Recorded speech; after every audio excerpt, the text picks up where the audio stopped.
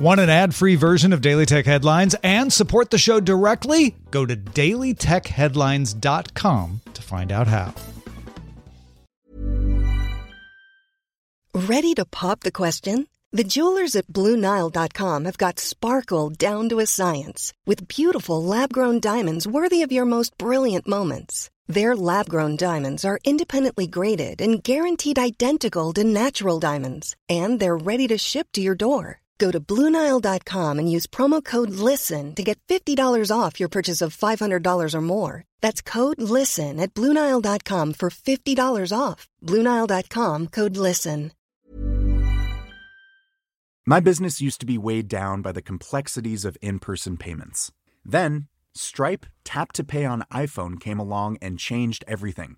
With Stripe, I streamlined my payment process effortlessly. No more juggling different methods. Just a simple tap on my iPhone and transactions are complete. What's truly remarkable is how Stripe caters to all my customers' preferences. Whether they're using cards, Apple Pay, or other digital wallets, Stripe ensures a smooth checkout experience every time.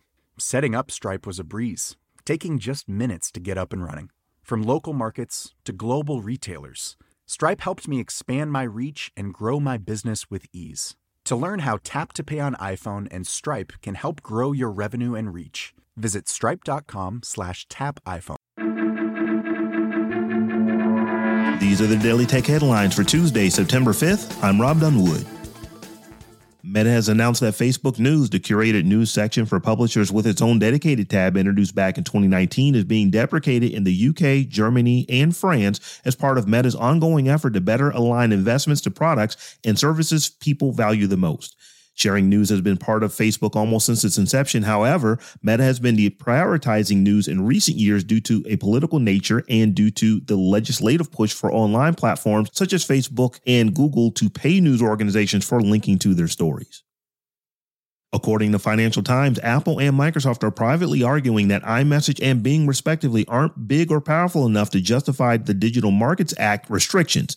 The European Commission is set to publish a list of companies known to include Apple, Microsoft, Amazon, Alphabet, Meta, ByteDance, and Samsung on September 6th. However, what parts of said companies' business operations will be covered is not known, and Apple and Microsoft are fighting to keep iMessage and Bing free of the DMA's purview. A longitudinal study of a large group of older adults published in the Journal of American Geriatric Society showed that regular internet users had approximately half the risk of dementia compared to their same age peers who do not use the internet regularly. This difference remained even after controlling for education, ethnicity, sex, generation, and signs of cognitive decline at the start of the study. Participants using the internet between 6 minutes and 2 hours per day had the lowest risk of dementia.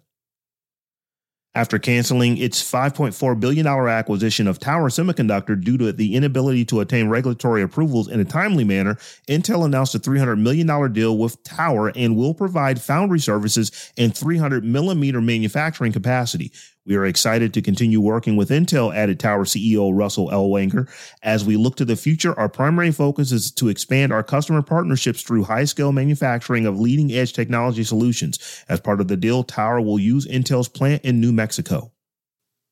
Meta may add paid subscription options to Instagram and Facebook in Europe to address European Union regulations. The New York Times is reporting that the ad-free tier is meant to address EU regulations that have diminished some of Meta's most lucrative data collection methods. Meta would continue offering free ad-supported versions of Facebook and Instagram, and it is unknown how much the ad-free tiers would cost. Meta asserts that the paid ad-free tier could alleviate some EU regulators' concerns, even if few people use it.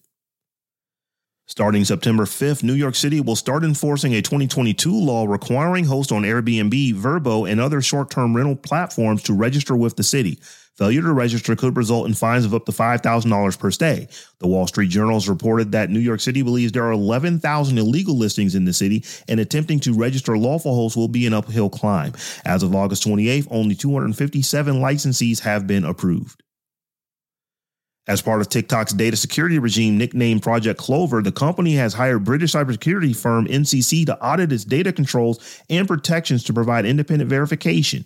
TikTok is opening 2 data centers in Ireland and 1 in Finland to store user data in Europe and has already started migrating data to one of the data centers in Ireland. In the coming months, TikTok and NCC will engage with policymakers across Europe to explain how the system will work in practice. Dutch chip maker NXP Semiconductors has confirmed a data breach involving customer information. Have I Been Pwned owner Troy Hunt tweeted a copy of the email NXP sent to customers affected by the breach. In the email, NXP urges customers to be cautious of unsolicited communications requesting personal information or containing links. The intrusion took place on July 11th and was discovered by NXP 3 days later. And finally, Zoom has announced that it is building a new AI assistant into its video conferencing software. AI Companion will allow people catching up on meetings to watch highlights, read summaries, and ask questions of a chatbot, among other features. AI Companion is relying on Zoom's own proprietary AI models, as well as models from Meta's Llama 2, OpenAI, and Anthropic. AI Companion will be free to all paid Zoom users. For more discussion of the tech news of the day, subscribe to dailytechnewsshow.com. And if you enjoy the show, remember to tell a friend to check us out. Thanks for listening. We'll talk to you next time.